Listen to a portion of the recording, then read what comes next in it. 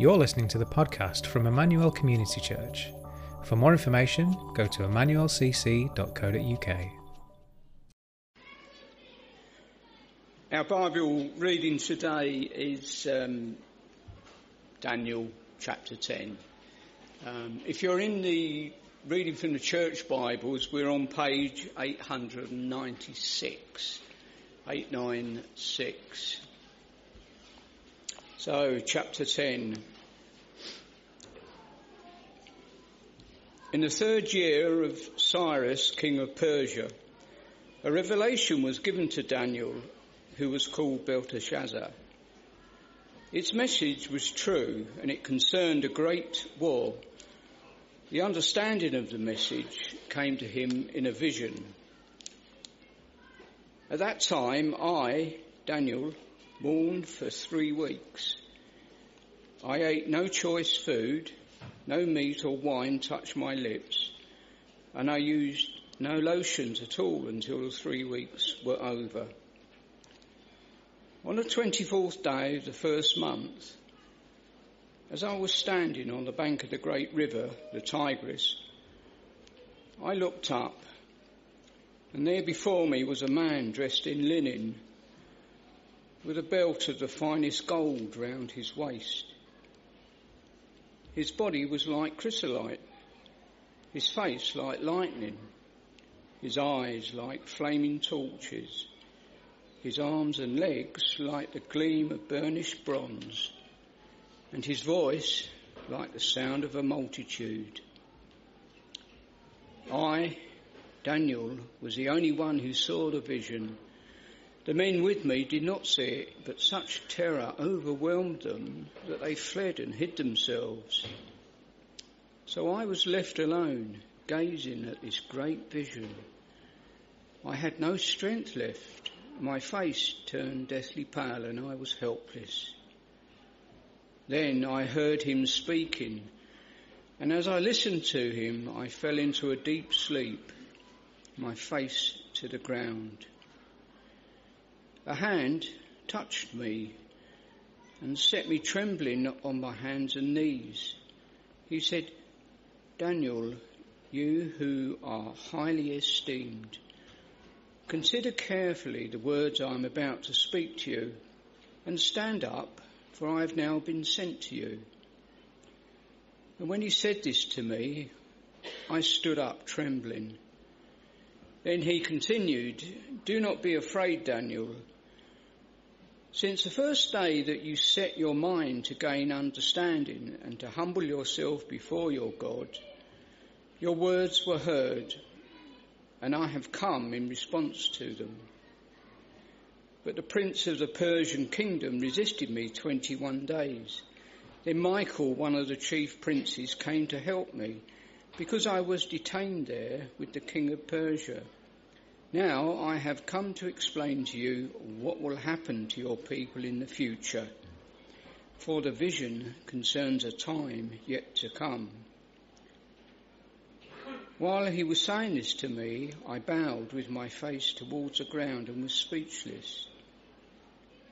Then one who looked like a man touched my lips, and I opened my mouth and began to speak. I said to the one standing before me, I am overcome with anguish because of the vision, my Lord, and I am helpless. How can I, your servant, talk with you, my Lord? My strength is gone and I can hardly breathe. Again, the one who looked like a man touched me and gave me strength. Do not be afraid, O man highly esteemed, he said. Peace. Be strong now. Be strong. When he spoke to me, I was strengthened and said, Speak, my Lord, since you have given me strength. So he said, Do you know why I have come to you? Soon I will return to fight against the prince of Persia, and when I go, the prince of Greece will come. But first, I will tell you what is written in the book of truth. No one supports me against them except Michael, your prince. And in the first year of Darius the Mede, I took my stand to support and protect him. This is the word of the Lord. Let's just pray for Jamie as he comes to speak to us now.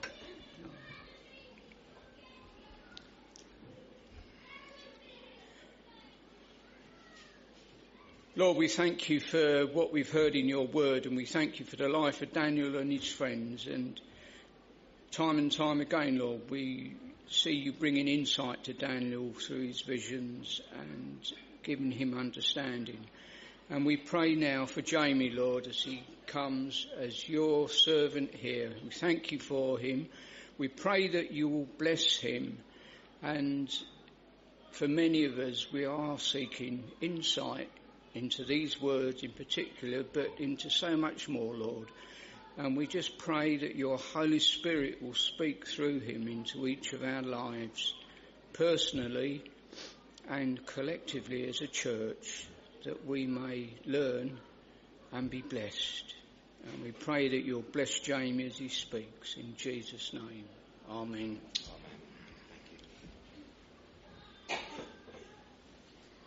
Amen. Thank you, John, for your prayers and for our reading today.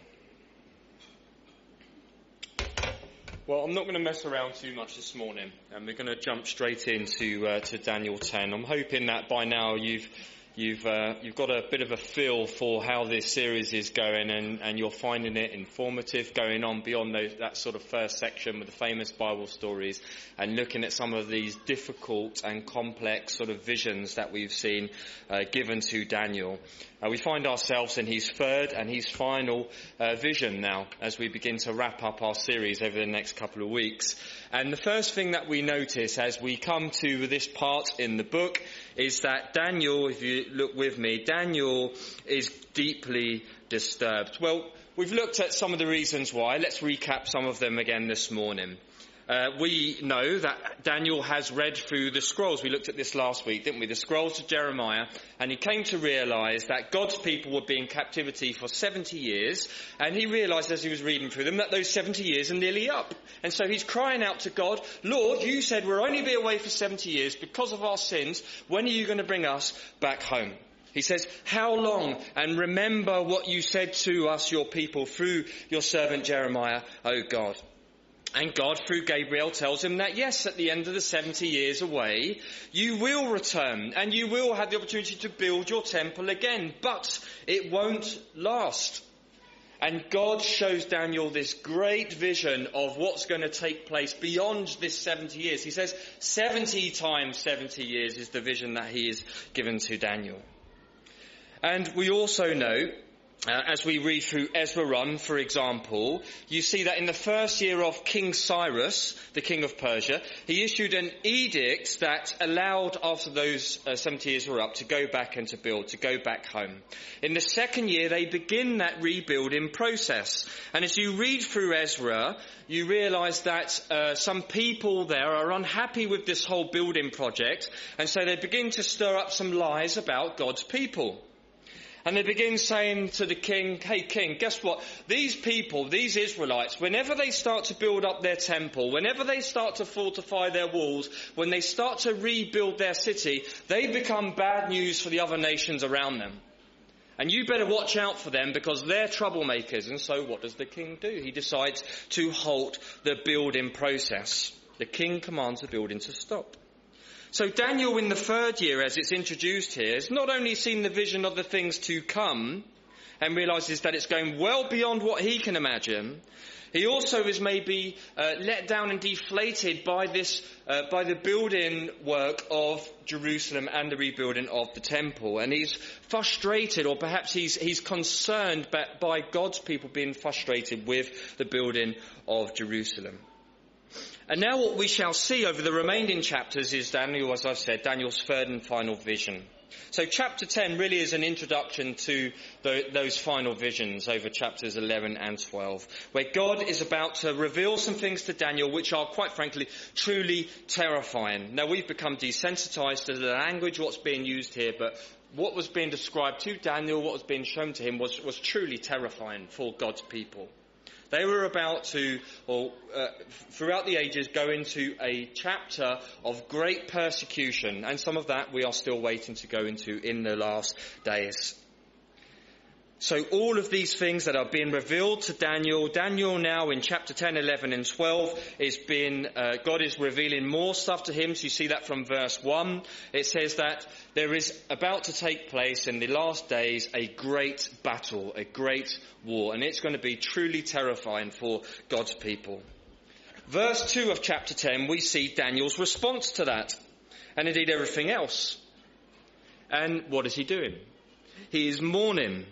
He's been weeping, in fact, for 3 weeks. He's not eaten a proper meal. He's not anointed himself with these lotions and potions like some of us this morning. And as he's there by the great river Tigris, he's pouring out his heart before the Lord in his old age, crying out to Yahweh for the things that are and the things that have not yet taken place. He is a broken man. He is weeping, such as he's concerned for God's people and God's church. Until verse 5, a man shows up.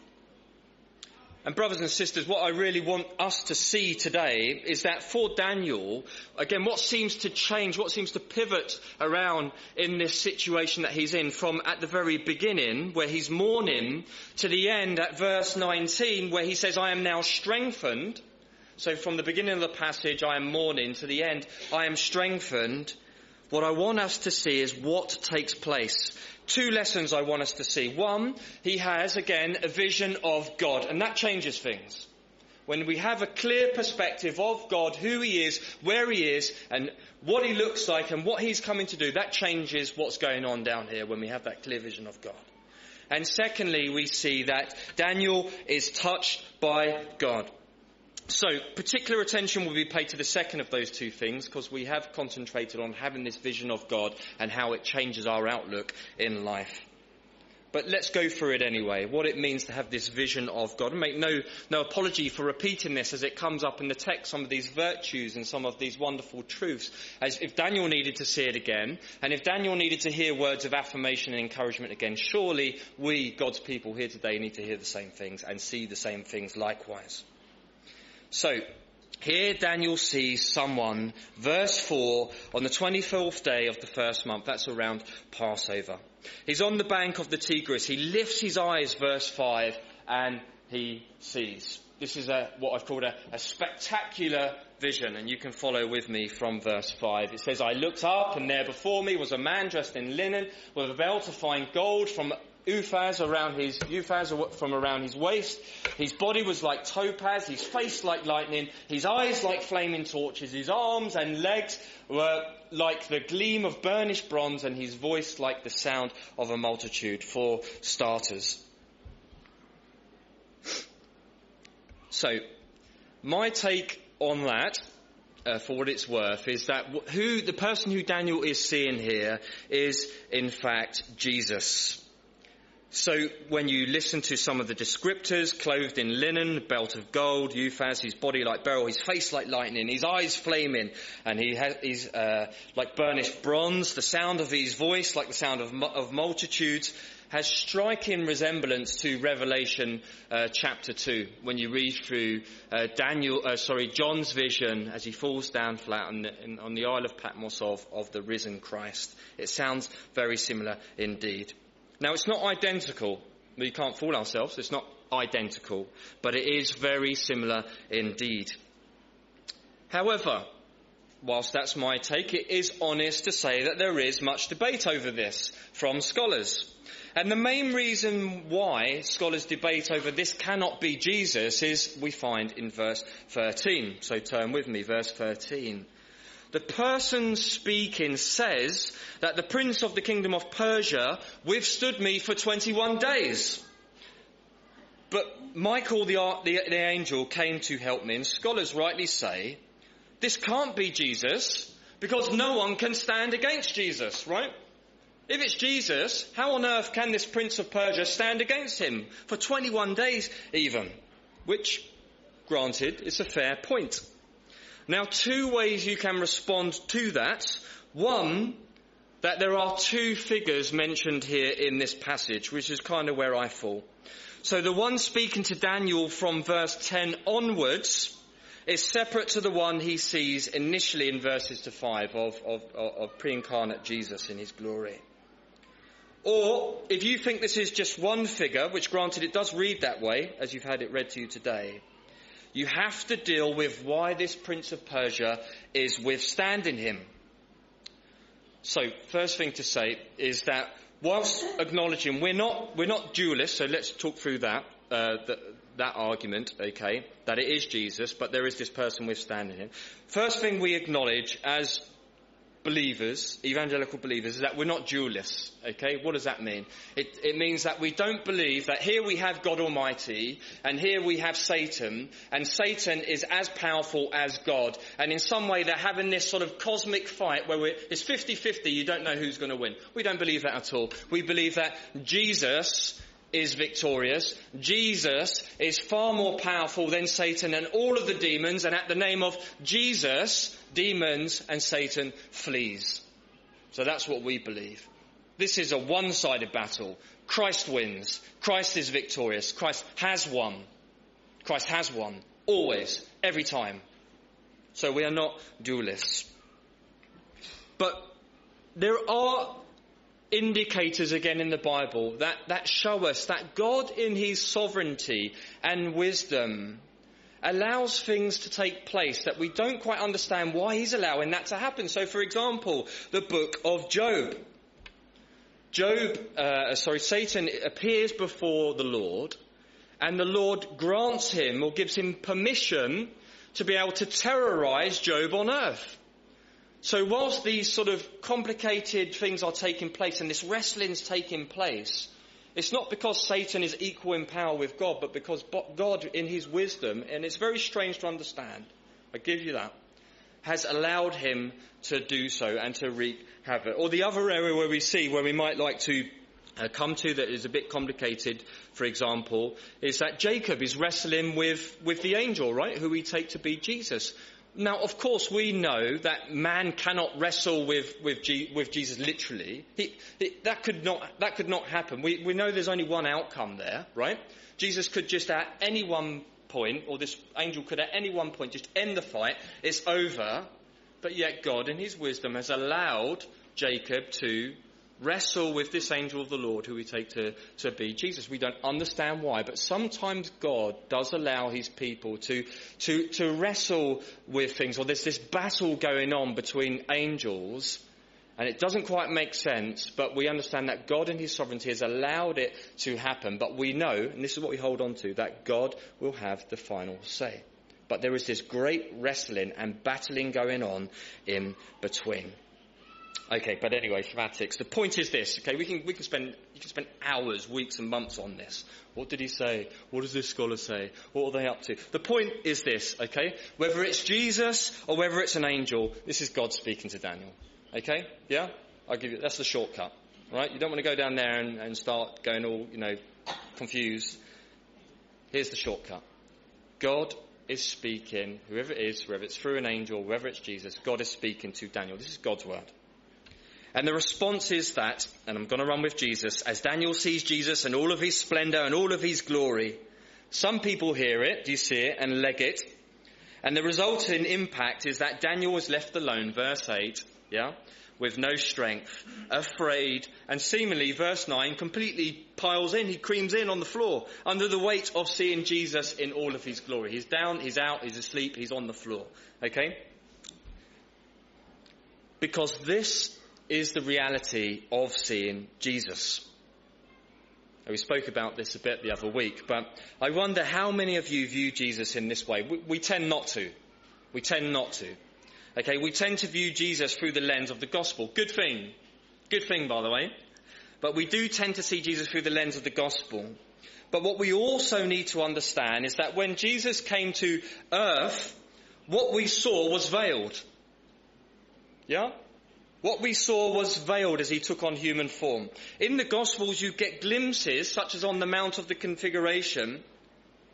But Jesus, when he came to earth, as the song goes, do you remember it?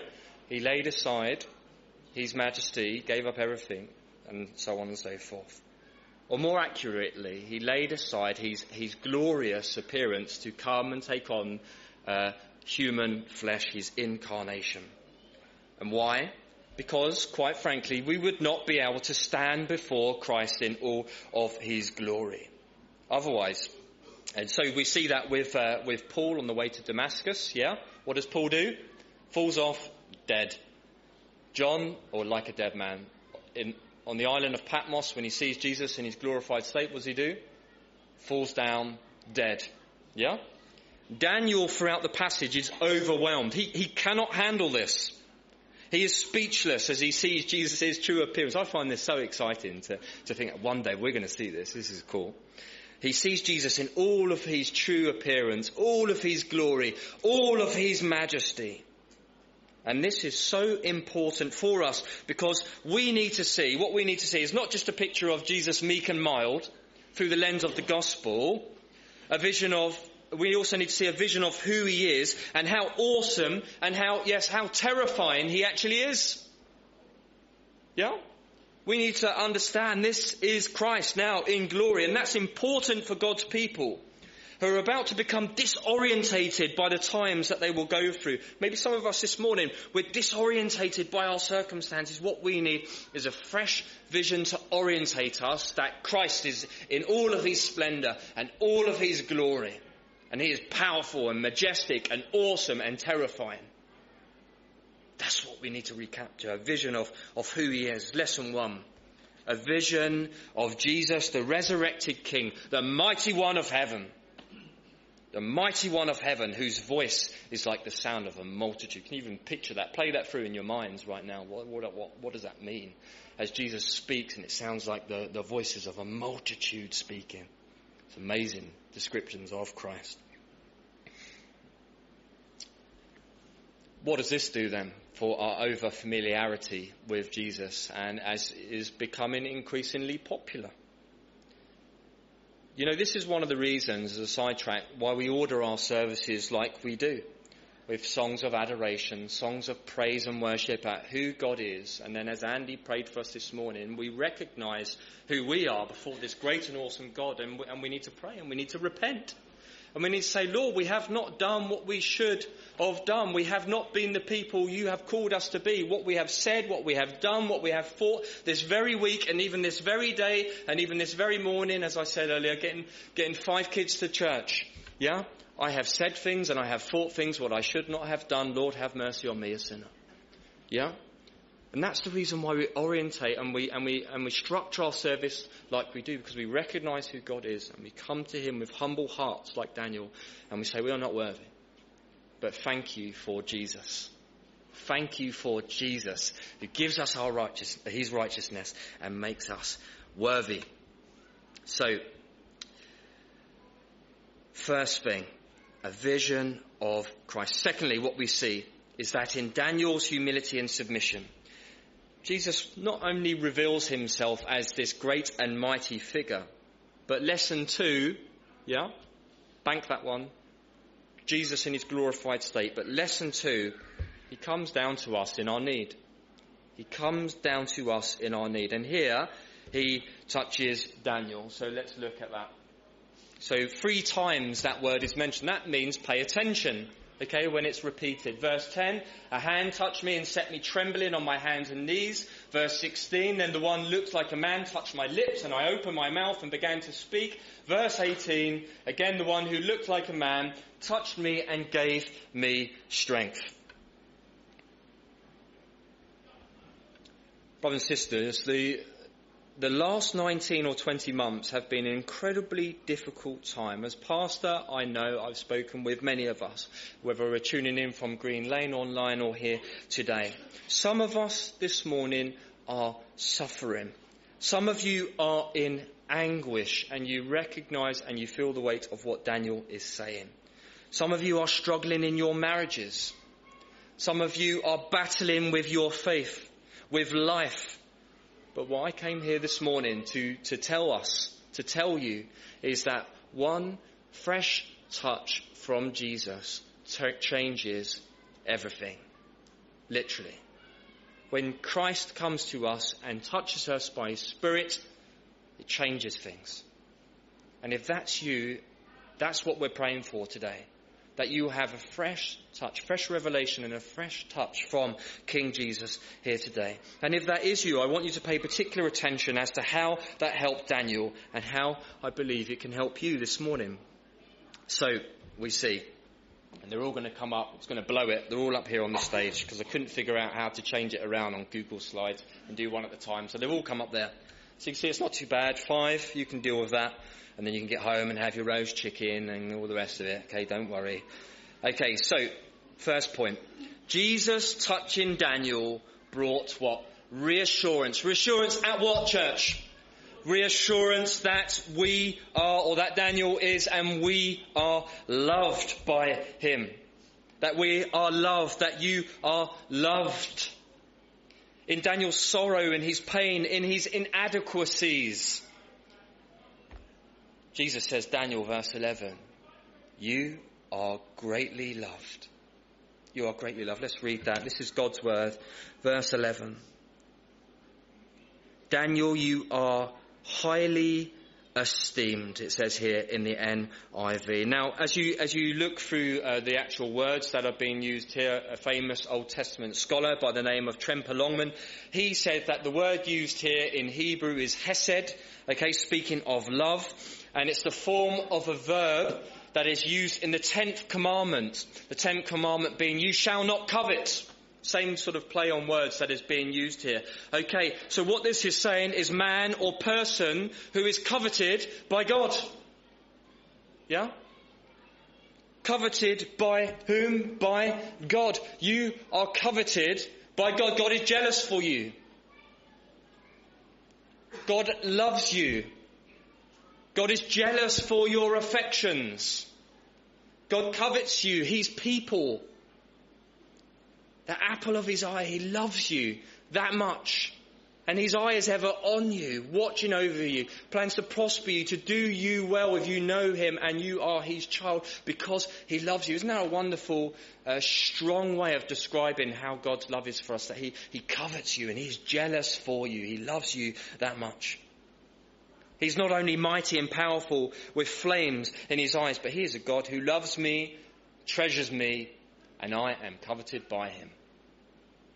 Isn't that a wonderful truth for us to know this morning? Secondly, Jesus reaching out and touches him brings him reassurance that he is heard. He is heard. Daniel is a man who is truly loved by God, who's always sought him and sought his ways, who truly desires to see God's people in the correct standing with God, who wanted to see them turn from their self and towards worship. He was God motivated all the way through. I can have pictures. The thing that came up to my mind when I was thinking of just like literally of Daniel, he is full on God man, never resting, always seeking to honour God. I remember my nan and my granddad from Carlisle, they always used to meet up with us down in Eastbourne or Bexhill or some other crazy places like that. Okay, and when we were kids, they always used to take us to get the old stick of rock that used to get down on the pier. And it always used to fascinate us, simple minds, yeah, I know. And when you used to snap it in half and you used to look inside the rock and all the way through it would be whatever it said, yeah? Eastbourne or something like that, all the way through. Do you know what I'm talking about? Okay, because you're being really quiet and you're making me feel mad, okay? Thinking about your chicken again. Stop thinking about the chicken, this is more important. Okay, so when you look inside the rock and it would just say Eastbourne all the way through, that was like Daniel. He was always interested in the affairs of God, always wanted to honour him, always wanted to talk about him, always concerned with God's people all the way through. He loved God and he loved God's people. In verse 12 we read, don't we? Verse 12, he said, then he continued, do not be afraid, Daniel, since the first day that you set your mind to gain understanding and to humble yourself before God, your words have been heard. Since the first day. And church, if you allow me to stretch that a little bit. From the first day that you were woken up to God's grace as by his Spirit he gave you life. And you say, wow, Lord, I'm putting my faith in you. I'm repenting of my sins. I'm choosing to live from you. Isn't it wonderful to know that we went from being objects of his wrath to being children of the Most High God, and therefore from that day you were loved by God, you were heard from God. Everything you go through, all of your battles, all of your struggles, all of your hopes and dreams and aspirations are heard by this loving God. And 1 John 5:14 says, this is the confidence we have. This is the confidence we have, that when we ask according to his will, like Daniel, living for God, seeking to honour God, he will hear us. He hears us. You see, it's not enough just to have a vision of who God is in all of his glory and splendour, although we need that. It's essential that we have that. What we also need to know is that he is the God who comes, he touches us, he loves us, and he hears us, his children. Third, a touch from Jesus brings what? Heavenly perspective to a situation. Some of us today need to have a heavenly perspective of what's going on. We need to understand that God's in control. He's on the throne and he has promised to see me through this life. And he has promised in all things to work for good, the good of his name and the good of his people. So, a touch from Jesus brings heavenly perspective to a situation. Daniel here, remember, is overwhelmed with sorrow. But in verse 13, he is told why. Take a look, verse 13, he is told why. And seemingly, there is a link between what's going on earth, the battles that are going on earth, and what is going on in the heavenlies. Yeah? There's a battle, they're correlated, they're linked. There's a correlation, they're linked. So, who is this Prince of Persia? When I was growing up, it was a game on Sega Mega Drive. Okay? And now it's just something that Amy calls me at home. I made that last bit up, that's Joe. Scrub that bit. Okay. Who is this Prince of Persia? Don't laugh. Well, clearly it wasn't Cyrus or Darius, even though that's how he's described in the norm, in the physical. But this is not who he's talking about here. Because not only is this figure described as the Prince of Persia, he is described as having this sort of this war with this figure and also with Michael. Yeah? So this some sort of a heavenly battle that's going on now, this Prince of Persia. And he's fighting against this person described here, and he's fighting against Michael. Michael being the highest ranked angel. The archangel is how he's described, I think, in Jude, which means chief, or here prince, which is another word for ruler. He is the one who is more often than not at war when we think of Michael. And specifically when you look at his task, more often than not, he's specifically tasked with protecting Israel, but also opposing Satan. So you remember in Revelation, Michael is the archangel who is sent to, do you remember? To go to battle with the dragon, yeah? With Satan. And the situation with Israel and her exile is, yes, a result of sin. Yeah, we know that. And so sometimes when our life is a mess, we need to ask ourselves, is this the result of sin? Yeah, maybe I'm living in sin and I'm doing this sinful behaviour. I need to bring that before the Lord and ask him to show that, to get rid of it, to get it out of me. Or we also know that de facto by the fact that we are in a fallen earth, bad things happen. Because we're in a corrupted earth, because of our sin it's marred and there's chaos. We know that because we live in that, we don't avoid the things that go wrong in this world. Okay, bad things happen to good people. We know that because we live in a sinful and messy world. But another thing that we need to realise, church, that we see here, is that we also are in a spiritual battle. We're in a spiritual battle. We're in a spiritual war. And that is often overlooked. Dare I say often in these parts, in our circles that we knock around in. Yeah? We don't talk about it. But we are. You are. You're in a spiritual war. Now, I was brought up, by charismatic parents, charismatic pastors, and I think you can take this a bit too far, a bit too extreme. Okay, so when I was a kid, you'd be walking down the forest in the dark and the leaves would be going off and you'd be, Satan, or something like that. You can over-spiritualize things and just make everything spiritual, yeah? But at the same time, at the other hand, what we can do, particularly in our circles, is that we can underplay what's going on. And we can rationalize it too much. And we don't realize actually that God's people really are in a spiritual battle. Now, I could give examples of where I've seen this, particularly with the spread of the gospel. So I've been and worked in prisons, and when we proclaim the gospel, microphones have cut off, screens have gone blank, windows have flown open, and cats have come in hissing, all sorts of really crazy things. I've been into places in Ukraine where people have just come in and they've said, you're not allowed to preach the gospel, you must stop, and they've taken us out and detained us for a period of time and said, you are not allowed to preach the gospel. And so I have seen, and I know I've been to places in, for example, Belgium or France, and I have seen people influenced by demonic activity, and I felt completely overwhelmed, and all I knew what to do was to say, in the name of Jesus, leave this young lady. And I have seen it. Okay? So what we need to understand is that we are in a spiritual battle. And there is particular fierce opposition when God's kingdom is being built and when the proclamation of the gospel is going forth. And so when I think of situations like our mission partners in Burma, who are going through unbelievably hard times, the temptation can be just to lump that on corrupt generals that have ruined this country. But when I see that and when I hear what's going on, I think this is a spiritual battle as well. This is a spiritual battle for the souls of men and women and the proclamation of the gospel. And brothers and sisters, it may be in your life today that your life looks a mess. Well, first we come before God and we say, Lord, is it a sin? Please, I repent. Take it out of me. Get it. Show me the error of my ways. Or it may be the fact that it's nothing to do with us. It's not our fault. We're in a fallen world.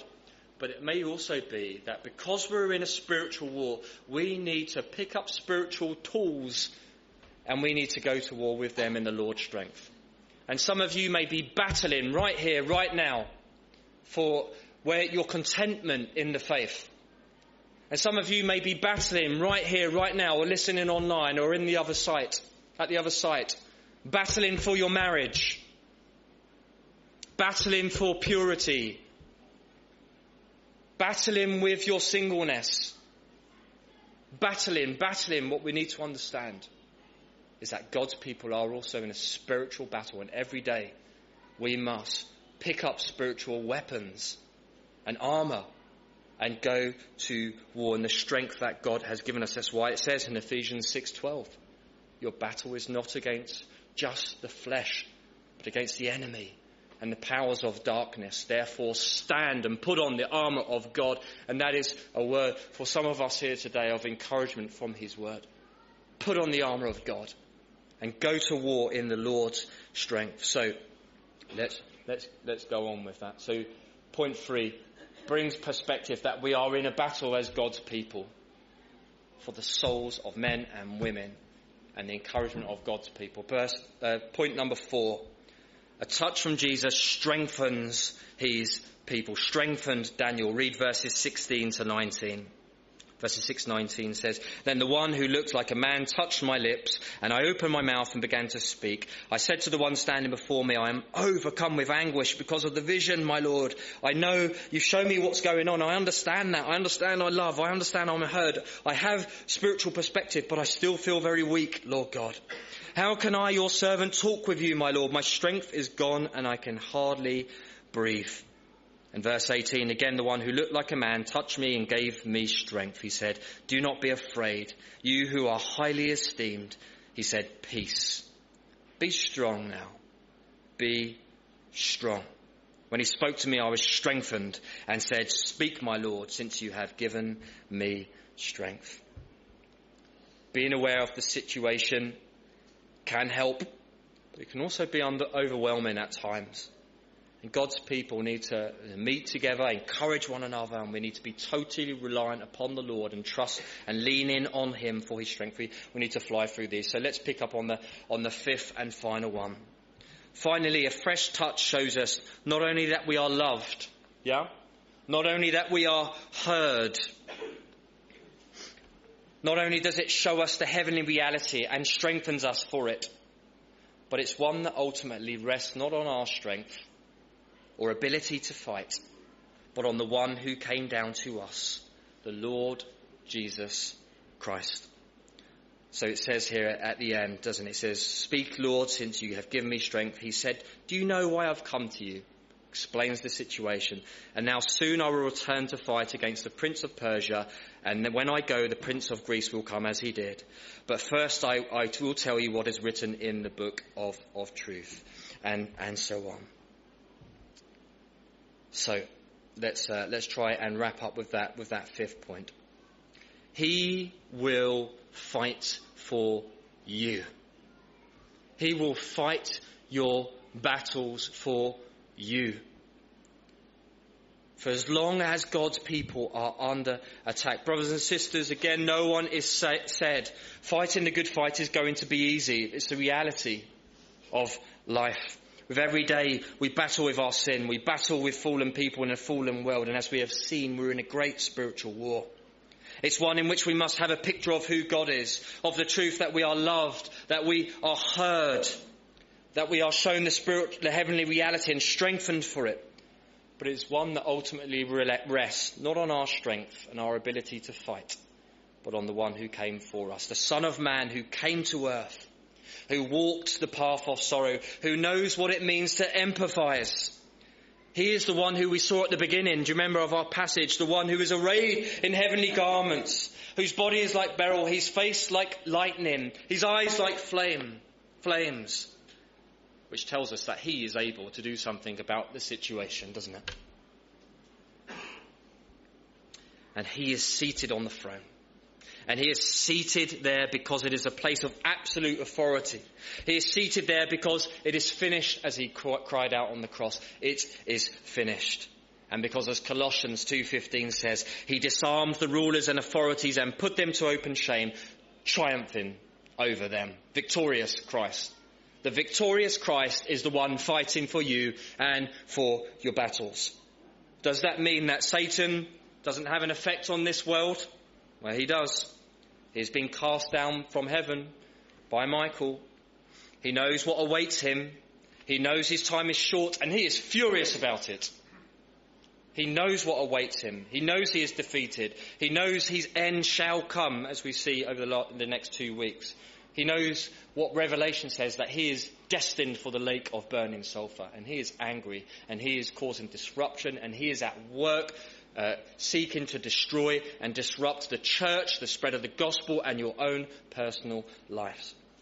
But until that day, as we finish, until that day when Jesus shall return and we shall at last see him as Daniel did. Aren't you excited? I'm trying not to look at your faces and think, oh, okay, it's exciting. It's going to happen.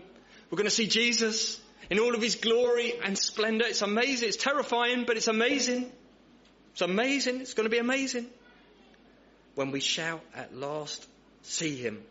And until that day, when Jesus does come back in all of his splendour and glory, when he comes, as it says in Revelation 20, to throw the devil and the beast and the false prophet in the lake of fire, we are reminded from today's passage that Jesus and his servant Michael are fighting for his people.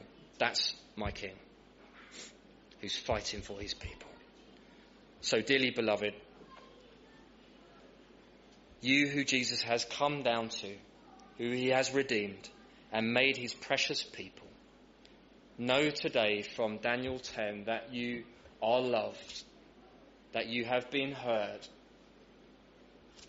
Be given that biblical and that sort of perspective for what's going on, that we are in a spiritual battle.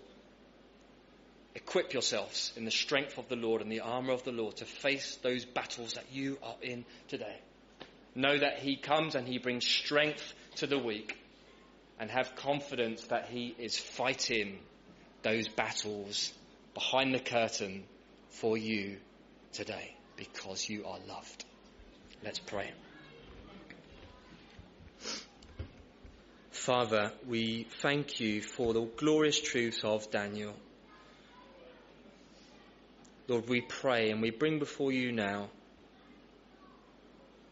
our lives, and Lord, we must just surrender and bow our knee before the great King of heaven. Lord, forgive us for over-familiarising ourselves with you and who you are. You are the risen, glorious Christ. Lord, please, would you help us to try and glean something of a picture of that today, as we've read some of those descriptions of who you are and what you're like, even though we can't fully understand. That's who you are, the glorious, resurrected Christ. And Father, we bring before you, maybe there are people even here today struggling with circumstances. We bring them before you, weeping and in anguish. And Lord, help us to be reminded today that you are the Lord who comes and touches these people, who tells them that they are loved, that they are heard, that shows them that you are fighting behind the curtain for your people, and you strengthen them and call them to stand firm and lean on you because you are the victorious one. And you will one day rectify everything and bring perfect and execute perfect justice. And for those that know you as your children, you will come with loving arms and bring them away to be with you forever in glory, when we shall at last see you and be like you. And we thank you, Lord, for these truths. Lord, strengthen your church. Strengthen your wounded people today, Lord, whoever that is. Encourage them, Father, cause their faith to rise, for we ask it in the name of Jesus and for his glory alone. Amen.